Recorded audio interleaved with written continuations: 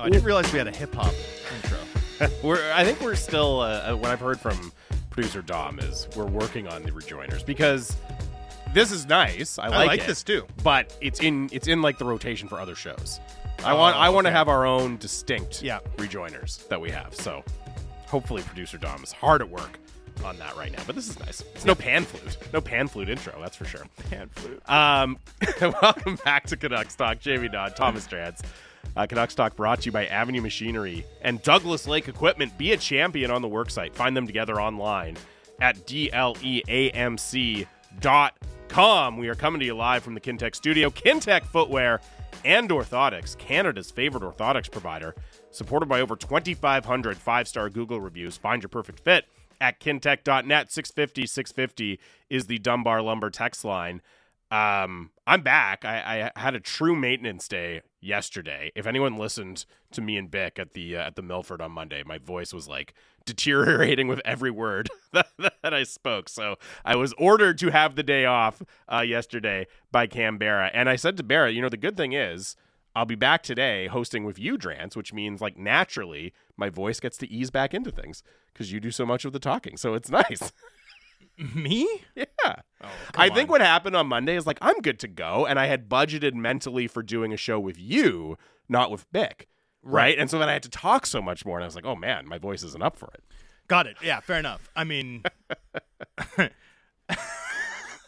I don't know. I don't like the idea that I'm that high usage. Like I'm like Allen Iverson as opposed to Chris Paul.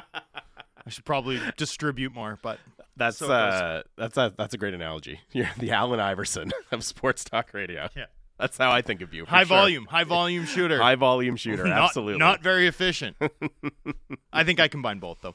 Anyway, so we've talked Tocchet, we've talked Rutherford. Was there anything from Allvin that you found curious aside from him sidestepping, in some ways, the Pettersson question? Well, okay. I think the biggest takeaway from an answer from Allvin was Pettersson, and specifically not necessarily just the sidestepping, but the line of he's an RFA, so we have another 2 years, so there's no rush.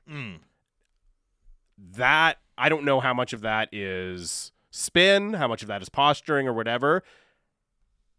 I think we're at the point now where there is urgency at the situation, right? Like that line, hey, he's an RFA, so this is actually way down the horizon. We're not too worried about it. That made a lot more sense to me 6 months ago, right? When Pettersson was not yet eligible to sign an extension, right? Where you could still theoretically go into the summer and take that big run at him and convince him to stay. Now that you've kind of passed that first hurdle, that first open moment of he could potentially sign an extension here and he hasn't done it, well, you start to look at the timeline and how things could play out. And really what you're saying there is, okay, he's an RFA, so it's 2 years. We have him under team control. Is you're saying that you're okay with the potential of Elias Pettersson playing next season, so like the 2024-25 season, on a qualifying offer, on a 1-year qualifying offer, right? I understand why they would put out to the world that you're okay with that. I don't think he'd sign a qualifying offer. I think you go to arbitration if you're the player. Okay, but you know what I mean. Yeah. A 1-year ARB award or whatever it is, a 1-year deal that would then take him right to UFA. I understand why the team would put out, hey, we're willing to go down that road. Like he's under team control. We plan to have him in the organization for 2 more years. But if it ever came to that point, that's an incredibly nerve-wracking situation to be in as an organization. Elias Pettersson on a 1-year deal going into unrestricted free agency. It's already nerve-wracking for the fans. And I mean, that possibility is just less than a year away now, right? Of a potential arbitration award. So I'm not necessarily buying the, hey, RFA, 2 years, no rush here. Like, I think 6 months ago you could sell me on that. Now the urgency is real. I think the urgency to really start thinking about, okay, where's this going? And we want to get something done. I think we're clearly in that zone now. I agree, but I don't think it serves him to say that. Right? I understand that. Yeah. I understand that. What I would say is I thought, now I talked to Allvin over the weekend and ran that piece at The Athletic today because it was part of a series of interviews with the 3 general managers from the Western Canadian teams who were in Penticton. And I actually thought on some topics he was a little bit more forthcoming in that. So you can go read that at The Athletic. But, I have no intention of trading Tyler Myers I think is an interesting soundbite. Discussed a little bit some of the changes that they made to the medical staff in the wake of last season, which I thought was interesting. I think the main thing that stuck out to me about Allvin was his commentary on Pearson and that deal. Yep. In particular, the idea that this match is what we've been talking about, right? Like, it wasn't hard to do the math, both cap wise and just looking at the glut of wingers, and conclude that, like, hey, Tanner Pearson might be in tough if he's healthy enough to be at camp, and I thought Allvin was matter of fact on that, and I appreciated that because it's obvious. It doesn't serve the club to not explain sort of the truth of the matter. Yeah.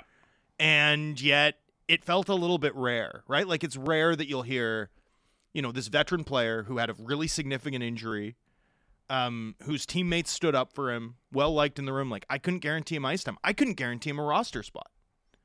I thought that was a really strong moment. And I think him discussing that trade in general was a really strong moment. I don't love the trade. I'm going to be clear. Mm-hmm. I don't hate it either. It's one of those weird ones where it's like, I see the logic. I think they needed to boost, like, what as I've been sort of, my new checklist for the year has been like, too slow on the back end, too small up front, too shallow in net. Mm-hmm. Well, I just lost one item off my checklist, right? Like, DeSmith is meaningfully helpful for this team in terms of raising the floor, lowering the risk of what a Demko injury could do. Mm-hmm.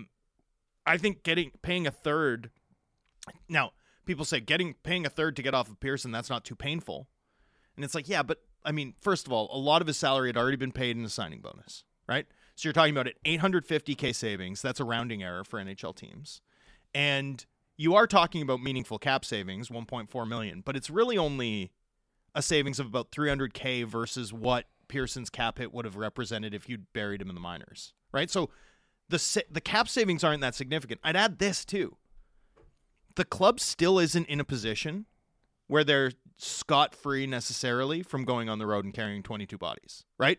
If Ilya Mikheyev is on normal IR to start the season, they're only going to be able to have 22 eligible players go with them, to Edmonton, Philadelphia, and Florida. So, the cap benefit, the additional cap flexibility of this deal is pretty modest. The trade itself makes sense, and I thought Allvin explained it well. And I think that's important because I think a lot of people look at this team and look at their moves and really glom on to the sensibility, the apparent sensibility of that trade. And sort of where I get worried about it, troubled by it, is in the big picture. Like, I really struggle to understand how you have to execute the biggest ordinary course buyout in the history of the NHL's cap era, only sign sort of depth players to contracts that everyone says are responsible, mm-hmm. and still need to part with futures for cap reasons? Like, that to me does not compute. It just doesn't make sense. Well, and again, to bring it back to what Rutherford says, when you're a playoff team, if everything goes right? When you're not at that spot. Right. You know what I mean? That's the capper on all of it. And then people, the third round pick, like, all of these things get diminished, right? Like, who cares about the Oliver Ekman-Larsson buyout cost? The cap's going up. Who cares about the JT Miller contract and how it might be inefficient once he ages? Because the cap's going up. Who cares about a third round pick? Those never amount to anything. And it's like, if you're constantly bleeding this value and making these excuses, like, everything matters in a hard cap NHL. All of these things have a cost. I also find the thing about, like, who cares about a third round pick? It's like, I bet a lot of those same people would not want you to trade Hunter Brzustevich right now. Or right? Victor Ulrichsen. Because as soon as they become, like, attached to, like, oh, hey, that guy's actually pretty interesting, and maybe they could turn into something for us, then they become very valuable in your mind's eye, right? Which is funny because most NHL teams view it differently. The moment they become something tangible, they're like, well, we don't like his shooting instincts. Yeah. Right? So, but a third round pick usually doesn't turn into anything. But a third round pick is always valuable currency. And sometimes you pick a guy like Tyler Madden is on those lists of, like, guys who didn't amount to anything. Well, you know what Tyler Madden evolved into?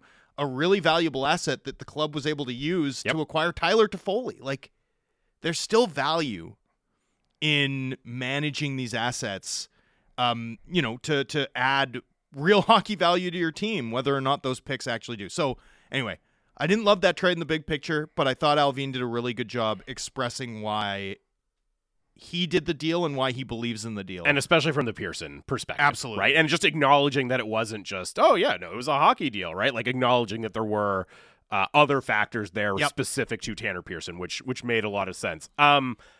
We were talking about Casey DeSmith and how he, reduces the risk of the goaltending. Little bit of goalie talk at the press conference today, and specifically somebody asked Rick Tocchet about the workload and managing the workload for Thatcher Demko. And, unsurprisingly, Rick Tocchet's not going to go out there and say, we want to play him exactly 50 games on the season. But I did think his answer about, finding ways to kind of reduce his workload in game, making sure you're getting him those opportunities for recovery, whether it's by having a third goalie at practice or whatever the case is. He also said, we want Thatcher Demko to play the lion's share of the games. Like, I would be expecting a 60 start season. Like that if Thatcher Demko is healthy. That's the vibe I got from Rick Tocchet, is that they want to create an environment where they don't have to bring Thatcher Demko's game started down to something like 50, right? They want to create an environment where he's not having to make all of these athletic 5-alarm saves all the time.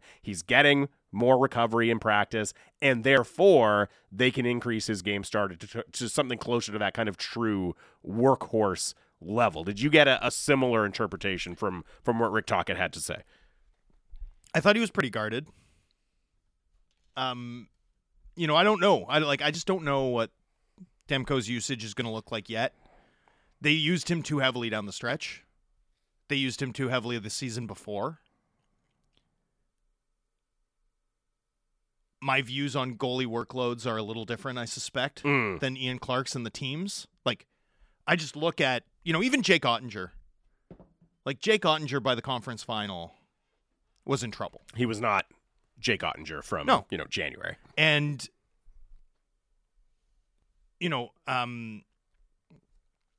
like Bobrovsky outdueling Linus Ullmark. And his workload was lighter. Aiden Hill outdueling Jake Ottinger. His workload was lighter. Like, if this team's going to have things break their way and make the playoffs, you might as well arrive with a Thatcher Demko that the other team's nervous about. Like, you might as well give yourself a shot to do bubble Demko. Mm-hmm. You might as well give yourself that chance, that kick at the can. So for me, I think you need to really be careful, like, especially if things go well in the first 2 months of the season. I think you want to, like, if you really look at it and you're like, oh man, we got a shot here, then I really think you need to get scrupulous. Now, my view changes a little bit if you're scraping realistically to make the playoffs. Not like last year where the Canucks were out of it, but still playing Demko like he was UC Saros. But, if you're in it with a shot, then obviously his usage is going to spike a bit. I don't have a problem with that. But I think if you're comfortably making it, you really got to, like, I'd see him play 50, man. Yeah. Certainly, if you want to, like, steal a first-round series, I'd see him play 50. And, I mean, look, Casey DeSmith should help in that regard. Well, who knows? As a legitimate... Who knows? Yeah, but, I mean, just in terms of someone he played 38 games last year, right? Like, but he didn't play well. No, but, like, he's handled a workload at the NHL level of a legitimate backup, right? In a way that Spencer Martin hasn't, really. Artur Shilov's obviously hasn't. Totally. Like, he's played games at that rate and not... It hasn't been a disaster. Even last year wasn't his strongest season, but it wasn't a disastrous season for him in Pittsburgh. He's another lottery ticket, though. Like, the thing with goalies is, will you be, like, what percentage surprised would you be if Casey DeSmith gets outplayed by Artur Silovs? Oh, like 0%. 0%. Not that I think it's going to happen, but just that it shouldn't be a surprise. How surprised would you be if Spencer Martin outplays him? No, 0%. 0%. Yeah, and I nor would I be surprised. Like, put any of those guys in order, nothing of it surprises me. You know what I mean? There's no surprise anywhere there. The only thing that would surprise me would be one of them, like, beating out Demko for the starter's job. Yes, that would be a surprise. And even then, like, Spencer Martin kind of was taking Demko's workload in November of last year. Like, think about how wild that seems. Mm-hmm. And we're less than 12 months on. Like, that happened. Like, Martin was getting elective starts over Demko in November of last year. This text comes in. Do you think with DeSmith that Silovs will be in the A for another year no matter what? I don't think so. I think there's still a chance that we could see Silovs play NHL games for the Canucks because, as you said, there's still that uncertainty with Martin and DeSmith, inherent uncertainty in goalies, right? I mean, I think it creates a much clearer path to Archer Silovs spending all of his time in Abbotsford, but I don't think it's a guarantee now that Casey DeSmith is here, but that's the case. No, I mean, there were an absurd number of goalies. Like, the 107 goalies played NHL games last year. 107, right? Which means that teams averaged 3.34 goalies used. So, provided that Artur Silovs are getting him a game or two as a priority over Spencer Martin playing a game or two, then we should expect to see him. Like, the probability, and I'd price this in, right? Like, I wouldn't look at it when I say say Demko's on tap to play 55 games. Yeah. Right? I would price in terms of how you think about it, the fact that Silovs might play 5, or that third goalie X is going to play 5 to 10. Like, I really think teams should think about it that way. Like, I don't even think you should just assume, like, well, and if an injury happens, it's like, just assume that there's going to be a portion of games started by a third goaltender. And I would think Silovs is first up for that. And I think he should be. I think it's helpful for a player as good as Silovs, who's shown real polish in high-intensity environments and against NHL shooters. I think it's helpful for him to get those 8 games. Like, Schneider got those 8 games. Like, guys get that taste before they're a full-time backup. But a year out, like, Silovs is in a contract year. A year out, Silovs is going to be making 1.5, especially if he continues the trajectory he's been on for the last 8 months into this season. He's probably going to be $1.5 million. So he's your backup goalie a year from now. And I don't think you want him coming in cold. I don't think we want to be talking about Silovs having 3 games of NHL experience in his career going into a season where, he's a backup. You want him to get reps this year, and I suspect he will. This text came in earlier from Tanbeer. Question for Drancer: won't the Canucks be able to recoup that third-round pick easily with all the one-year deals they have? Well, you better hope not. Hold on. This was directed at you, but I want to field it because you're intervening in the usual Drancer-Tanbeer argument? Because there's no, like, I get what Tanbeer is saying. But first of all, I mean, what you were about to say, which is that they're only going to be selling at the deadline if they're out of the playoffs. Yeah, you better hope not. But also, the picks you're given by the league, like, that's an arbitrary number. You're allowed to go above that. You know what I mean? It's not a magic number that if you get back to it, all of a sudden that's sufficient. You even if, let's say you trade, Teddy Bluger or whoever for a third round pick at the deadline because you're out of it, you're still missing that other third round pick you traded, right? Like, you still could, it doesn't make that one go away. You're still missing the pick that you already traded. You could still use that pick. So, yeah, maybe they will be able to recoup those picks. Maybe you will be able to get some of that value back, but it doesn't prevent you from missing the ones you've already traded away. Well, and I'd add this. Last year in the lead up to the deadline, we were talking about the Canucks having the space to, like, act as a laundromat if they wanted to, right? Do the Minnesota Wild thing where you pick up a bunch of future fourths and future fifths. Well, if the Canucks had done that, for example, and then traded a third, it's like, okay, well, they had 8 picks. You know what I mean? But now, over the next 2 years now, they've got 13 of 14, and their president of hockey operations just said they're a playoff team only if things all break right. And everyone kind of nodded and said, I agree. Yeah, no, there was not a lot of controversy about that. That's a problem. Like, that's what I don't like. It doesn't feel strategically coherent is what I don't like. Yeah, it's just, yes, you can get back to the break-even point, but wouldn't it even be better to be above the break-even point, right? So you're still at a deficit from what you could have been at, regardless of whether you go ahead and trade one of these vets for picks, and then go ahead and do it.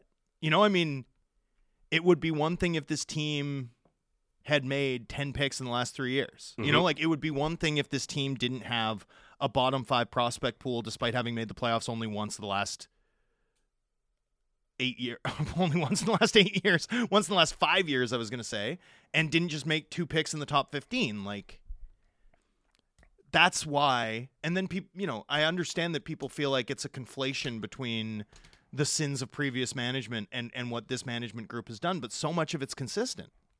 So much of it's exactly the same. And that's why it's a continuation, right, of a trend that has made the Canucks present murkier, and the persistence of it suggests that murkiness will continue into the future, and that's what, has me concerned. The other thing that always comes to mind for me is when it's a second-round pick or a third-round pick, right? And it's like, it's no big deal. Look at the percentage of those that cash. It's like, well, should they trade more of them then? You know what I mean? Like, they have their second-round pick next year. Should they trade that too if it doesn't matter? Like, what's the... Yeah. Once you buy into the idea of they don't matter at all, it's like, well, why are they holding on to any of them? Why did they make a bunch of picks in the third round this year if they don't matter at all, right? They either matter or they don't, and I think Canucks management knows they matter. It's just they've chosen to use them in other ways. But this idea that, like, it couldn't possibly matter if you trade away a third-round pick, like, well, then trade all of them if that's what you really think. But obviously they do have some value. To be super clear, too, I do think that they don't matter at a certain point. Right? Like Tampa Bay has gotten to that point where when Brisebois trades, an entire draft class for Tanner Jeannot, I'm like, yeah, that makes sense to me. Like, there is definitely a world. It's situational. Exactly. It's like contingent on the situation your team is in. What was one of the main things I praised Rutherford for when he came in? Trading those first-round picks. Never making firsts in Pittsburgh. Yeah. And I've criticized Ken Holland for making too many first-round selections given the quality of his team. Like, it's situational. I just don't see how it makes sense for this team to be operating at a consistent deficit. 650 is the Dunbar Lumber text line. Training camp gets going. We talked a little bit about Rick Tocchet, how he might run training camp in Victoria. That's going to be really interesting to see. We can dive into some of the on-ice things that we're going to be watching for, what we can learn right away from training camp in Victoria tomorrow. So we will dive into that final segment of the show coming up. Here it is, Canucks Talk on Sportsnet 650. Soccer bats. Hitting the most important topics for Vancouver sports fans. The People's Show with Vic Nazar. Subscribe and download the show on Apple, Spotify, or wherever you get your podcasts.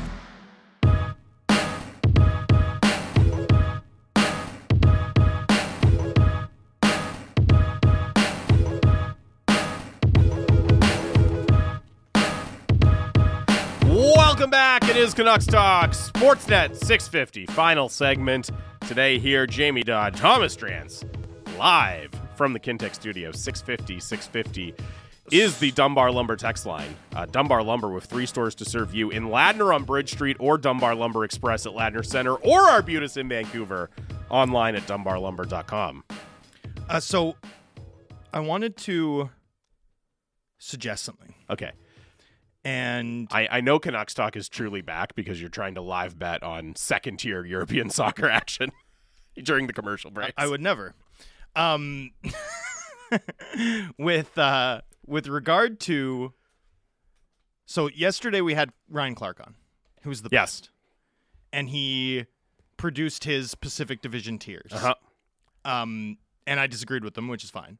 But I thought you and I should have a baseline, and then we can modify it throughout the year. Okay. And we'll also bring Clark in and he'll contribute. And in the wake of that segment with Clark, I got a text from a very smart hockey guy, longtime listener. And he had, I thought, a really funny way of looking at it. He had the top tier was Edmonton, with the idea that because of the power play and how frequently they're called in the regular season, they might be the best team in the league in the regular season. Vegas, a tier lower, with the idea that they're obviously an elite team, but might not wake up till April. LA in third. A decided third. And then a tier of Calgary, Seattle, Vancouver together. And then Anaheim in a separate tier. And San Jose in a totally different tier. And I think that's dead on, by the way. I don't think we have quite wrapped our head around how yet bad San Jose is how going to be. bad San Jose is going to be sans Erik Karlsson. That blue line. Oh, it's unbelievable. Woo! I wonder if they're coming after the Avs 48-point season. Yeah. I really do. I think that Sharks team is going to be brutal. So no Meyer, no Karlsson. So the thing I like about the listener that you're mentioning their tier is almost like one tier per team, which I appreciate. With the exception of the 3 in the middle there, right? Yeah, and now I think I'm higher on LA than him. I don't think I'm ready to declare Edmonton as the breakout team in the Pacific. So I personally, I personally would do it like this, and then you Okay. can quibble with me. I personally would have Vegas with Edmonton and LA as a tier of its own. Okay. I don't actually even think that I'd have Vegas and Edmonton materially ahead of LA, because I think LA has a lot of breakout potential, having added Dubois this offseason, and the fact that they're getting Brandt Clarke. Like, there's a chance that they've added 2 like high-end talents, despite the outflow of sort of the Iafallo, Rasmus Kupari, like depth guys I like. I think there's at least a case for them to be like a 110-point team, like a really, really good team. Mm-hmm. And then I think the Calgary, Vancouver, Seattle tier is dead on. And within that, I'd have Calgary first, Vancouver second, and Seattle third. And the reason for this, like, I've been thinking about it, I think the upside of the Flames is actually highest. I know people would say Vancouver because Vancouver's got the more starry forward group, but like, there's a world where Calgary has, you know, a top 5 defense core in the league. And I think Vancouver's defense core is probably 6th in the Pacific, like pretty safely. And so I just think structurally Calgary's got a path to really bouncing back. I think Vancouver would be in second because of their star level talent. And I think Seattle is just a huge regression risk to me. You know, although I believe in their team speed, and having Burakovsky back for the full season could help if he stays healthy. I also believe in the Grubauer bounce back to some extent. And then I think Anaheim and Calgary and San Jose need to be separated. Like, I absolutely have Anaheim as like not their time yet, but intriguing. You know? Yeah. And San Jose, I think, is going to be the worst team in hockey. So I think I would, San Jose is going to be truly, truly bad. Macklin Celebrini, by the way, former San Jose Junior Shark. There you go. I think I would still cautiously separate Edmonton and Vegas into the top tier by themselves. And I'm not doing it based on like regular season performance necessarily as much as like true talent level. Yeah. Right. So I'm giving Vegas that respect as the Stanley Cup champion, and still obviously a very, very good team. I'd have LA in their own tier as the number 3 team in the division. I think I would put Calgary in their own tier ahead of the Canucks and the Kraken, because I'm pretty high on Calgary, and I think there's just a lot of depth there. Yeah, I understand the concerns about the star talent that's been there, but there's a lot of depth, and we've seen it work with a very, very similar group in Calgary. I'm pretty high on what they can do this year, and then I would have the Kraken and the Canucks, and then I would go And you Anaheim. go Kraken ahead of the Canucks. No. I mean, would go there's the Canucks. honestly, putting Vancouver ahead of Seattle should probably be a hot take, given that there was a 17-point gap between them. It's last just season. you look at Seattle, and as you said, there's so many reasons you can see them taking that step back, Yeah. right? Like as you said off the top of the show, right? And we were talking about Jim Rutherford's comments.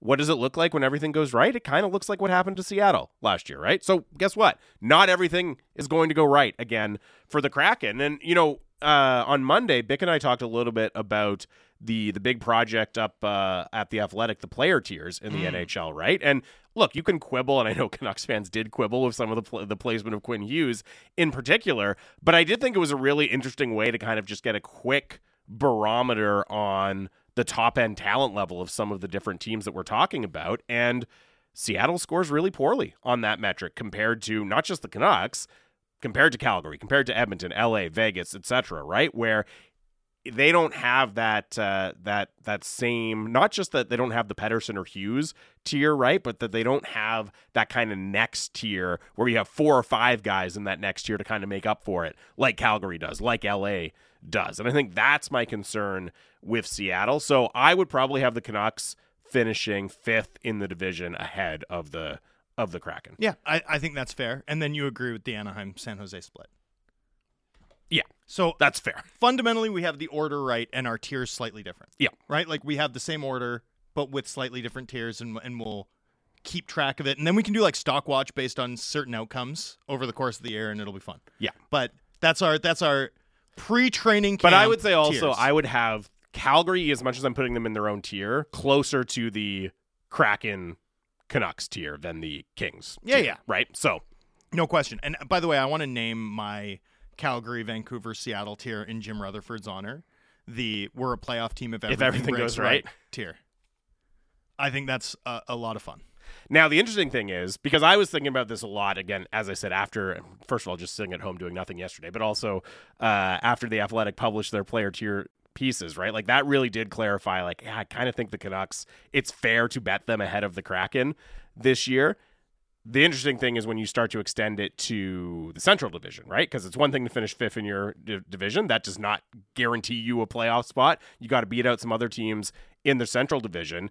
I don't know if we want to do the tiers. I don't necessarily have the confidence to do the tiers in the Central Division right now either, but it does kind of really re-emphasize to me, like, okay, what does Winnipeg do? Nashville, St. Louis, those are going to be, it's not just about the teams in the division for the Canucks. Those are going to be the teams that they're really competing with and watching this season as well. Yeah, no question. And yeah, I think that's right, and I think that's going to be actually fun. I'm looking forward to it. I think the Western Conference is going to be a lot more interesting than it has been in years past, especially because I think there's, 6 teams that I'm really comfortable declaring my expectation is that they'll make the playoffs, and really it's 5.5. It's like Dallas, Colorado, the 3 in the West, the 3 in the Pacific, LA, Vegas, Edmonton. And then outside of that, I'd say Minnesota a half. There's just something, the vibes feel a little bit off to me from Minnesota. And Gustafsson was so good for them last year, but I don't know if he actually is that good. Like, I need to see him do it again first. I think they have the depth and the infrastructure and the top end that they'll be fine, but so I'm going to give them 5.5. But I could see Seattle falling out. Oh, yeah. And, I think Winnipeg made the playoffs last year. Yeah. I see, yeah.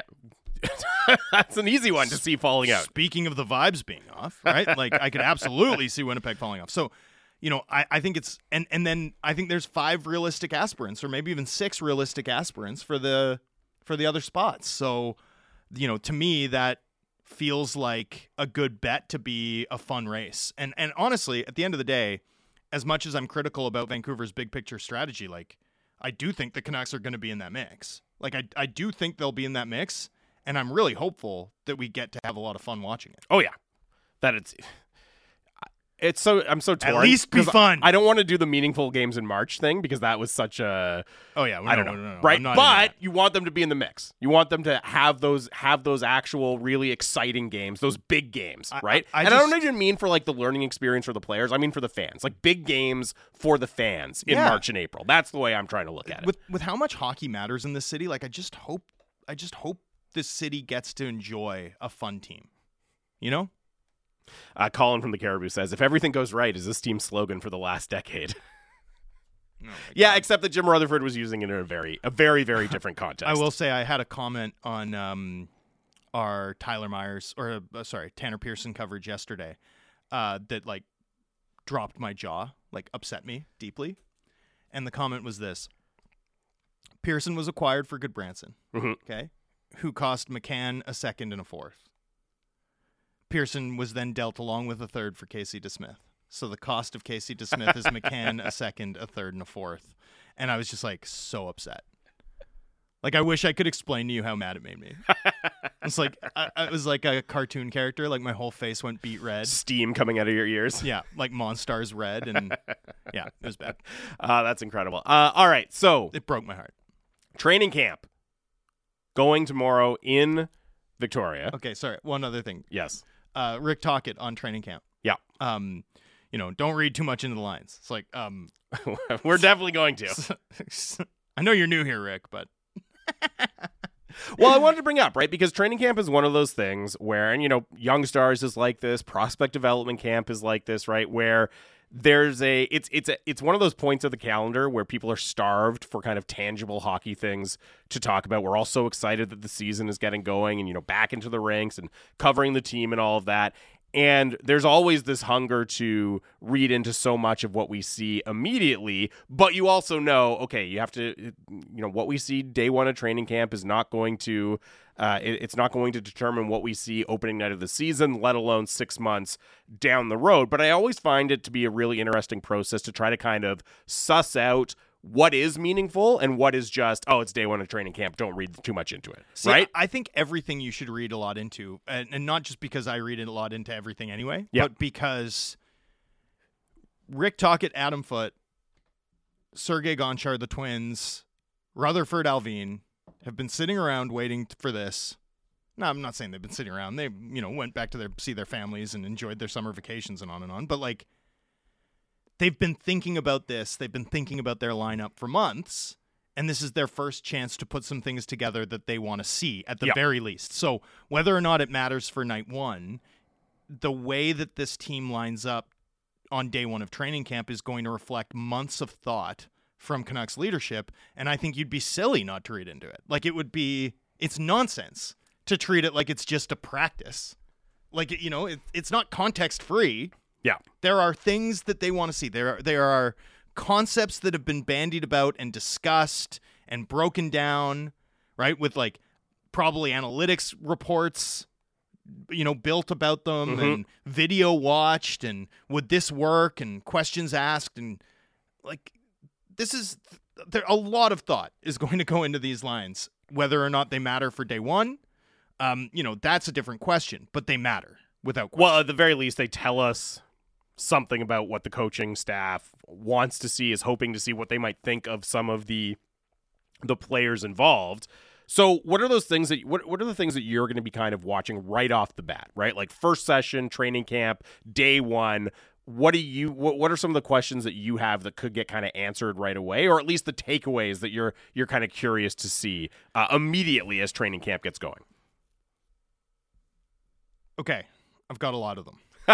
I'm shocked. What, should I do a top 10?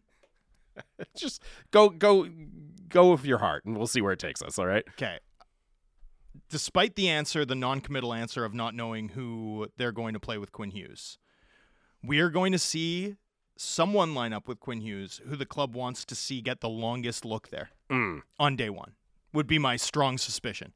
And so, the club signed Soucy and Cole, both of whom have played the right side. Which one of them did they sign with a Hughes partnership in mind?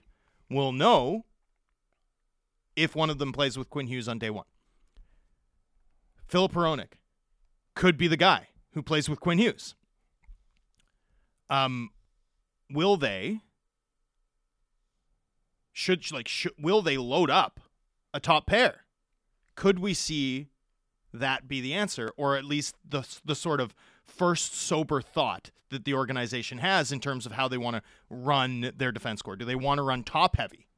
That Right. to me would be fascinating. I still can't shake the decision to play Akito Hirose, with Hunter Brustevich in the first two games of development of prospect camp, and then move him to the right side for the third. That to me still looms large. Like, do we see Akito Hirose play the right side, or is Noah Juulsen the Brendan Batchelor pet project of Juulsen and Hughes is the right way to go? Is that something that actually gets a meaningful look? Like, to me, that's one of the most fascinating storylines that's going to come out of it. Here's another. Who's the third line mate? For Pettersson and Kuzmenko. That's a huge one for me. Like, that's a massive, massive one. And the update on Mikheyev was going to start in a non-contact jersey, but sounded optimistic that he's going to be able to skate with the main group relatively quickly at training camp. But I thought it was especially, putting aside Mikheyev's status, I thought it was especially interesting when you paired that with Tocchet's answer about duos, right? And immediately, what's the first duo that springs to mind on the Canucks right now? It's Pettersson and Kuzmenko. Who is going to be able to stake a claim to at least start in that third spot with them, whether or not Mikheyev is healthy to go? If Mikheyev's good to go, he's going to get an opportunity there. Of course he is. But there's so many other potential options. And I think that, like, the thing for me is just, when you look up and down this lineup, even with Tanner Pearson out of the picture now, there are still so many viable NHL forwards that could be potential options. And I don't have a lot of, like, lines built in my head that, oh yeah, we'll definitely see that group, right? You know what I mean? Like, maybe it's Pettersson and Kuzmenko. Kuzmenko is 2/3 of a top line. Maybe it's Miller and Besser is 2/3 of a second line. But there are so many different spots up for grabs, and kind of the dominoes start with that third spot next to Pettersson and Kuzmenko.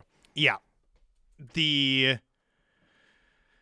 It's an interesting one. And, there's lots of options that will suggest different things to me in some ways, right? Like if it's Höglander up there, that to me poses some pretty interesting questions about to what extent is the club catering to Pettersson, right?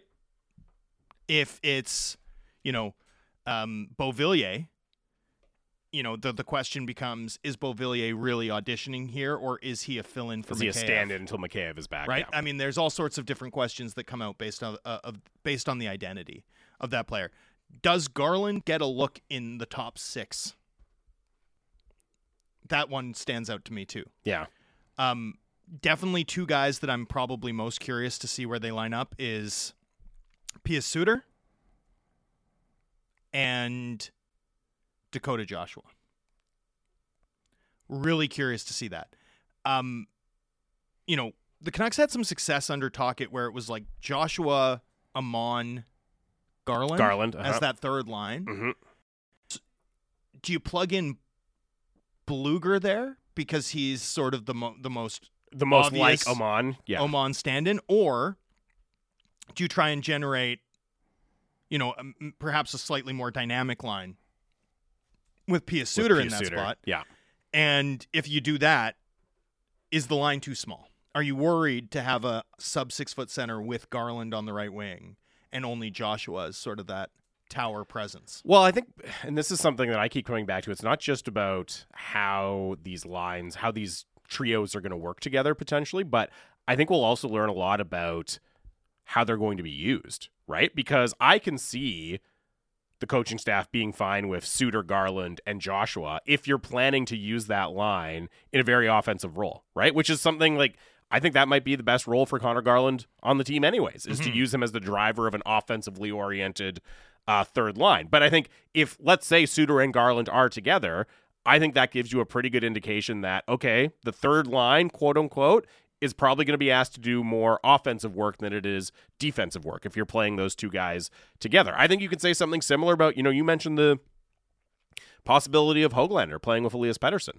right? And if it's Höglander, Pettersson, and Kuzmenko, and Rick Tocchet had lots to say about how Kuzmenko put in the work and, changed his diet so he can play the way he needs to play and play the way the Canucks want him to play.